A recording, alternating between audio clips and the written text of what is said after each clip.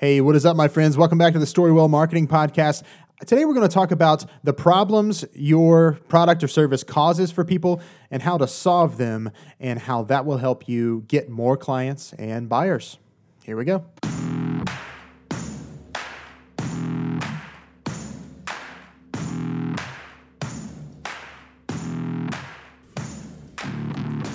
What does it look like to build $1 million digital marketing agency from the ground up with no outside funding and no product to sell yet? This podcast is going to be the answer to that. I'm Chris Creed, and I'm on that journey, and I'm so excited to share with you all of it. The ups and downs, the successes, the failures. This is an honest look at what it takes to build and start something new. This is the Storywell Marketing Podcast. Here we go. Haven't got to do that in a lot of episodes, and it's bumming me out. I wanted to sing that song. How you guys doing? I am stoked to be here with you all today. I'm getting started a lot later than I expected to. I was just doing some household maintenance stuff. You know, when you're a homeowner and there's just suddenly you have a lot more things to take care of. That's just the truth. There's pest controls and the summer's coming out. So we have these spiders showing up around the outside of our house, and I saw some in our house, and I'm just not okay with that. 0%. Let's call the pest control guys right away. And of course they're backed up, a week out because of all the, it's summertime. So, anyway, all that to say, there's a lot of stuff that, it comes up and you have to take care of, and that's just home ownership. And it got me thinking about what is that? What's the correlation between that and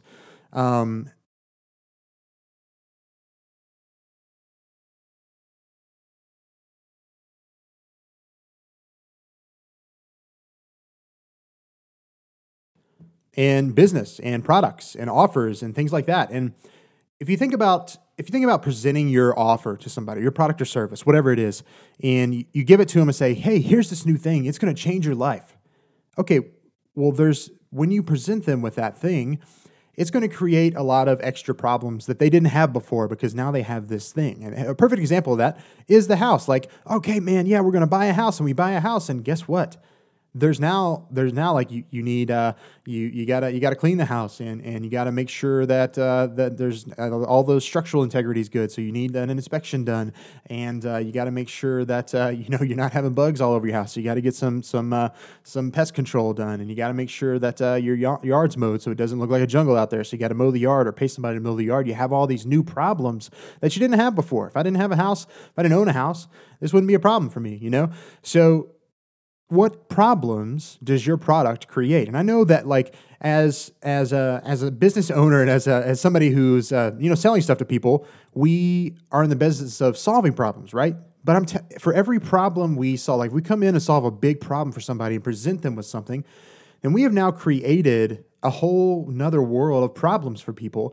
And it's good to think about that ahead of time. So let me just talk about a good example of this. So let's say you are building a course around mindset, and your whole course is just about helping people change their mindset around sales. Okay, so maybe that's what it is. Maybe their mindset around sales. Maybe they're hesitant to sell things, and but they want to become better salesmen. They know that sales can change your life. If you convince them that sales can change people's lives because it's important to do that. And sell people because you believe in this thing and you're going to sell them on this thing, so it's doing them a disservice not to do that. So you give them this whole pitch and you sell them on the thing, right, and they buy your course, or they're thinking about buying your course. What problems does that create in their life? If they all of a sudden have decided that, okay, yeah, sure, I'm gonna change my mindset around sales. I'm gonna buy this course. Now they are in a world where they're changing their mindset around sales. But what do they have to do on the other side of this? They have to go out and sell people, right? So what does that look like? What do they need? What do they need around that? One of the things they could need is maybe a sales script. Is there a specific sales script that you use to convert high ticket clients? Maybe throw that in there. Maybe include that in your offer. Or is there maybe they want to hear an example sales call. Maybe you hop on the phone with a client, ask them if you can record it, and do a sample sales call with them. Maybe they need to know what the inquiry process is. Like somebody reaches out to you, how do you go about getting them to a meeting in the first place so that you can sell them? What does that all look like? So you see all the problems you've created for them in the fact just in creating something that is helping them overcome this big thing.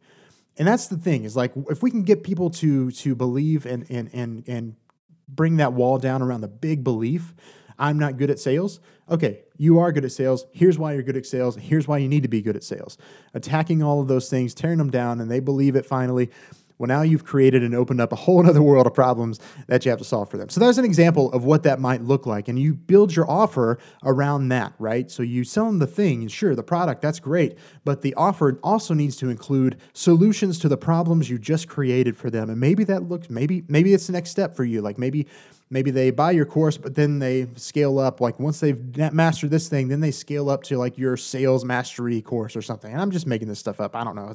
And sales is on my mind right now. So, but that's what it is. And as marketers, as business owners, you are a marketer. And as marketers, you are in the business of solving problems.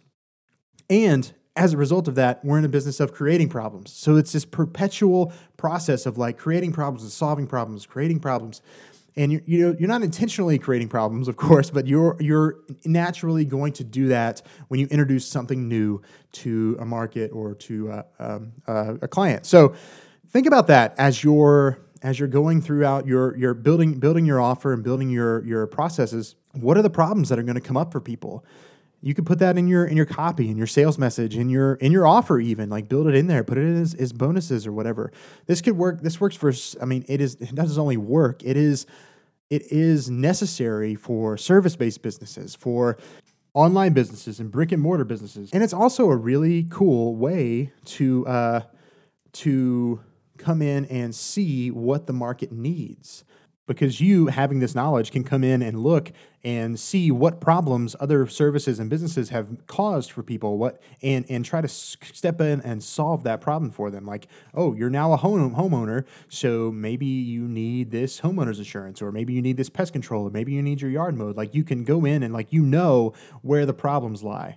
And if you're already in a business, let's say you're in the pest control business, and you see the holes and that other people aren't filling those and coming in and filling in the gaps, you can start to, like if you're in the pest control thing, like what problems are people not taking care of? What problems does pest control cause for people?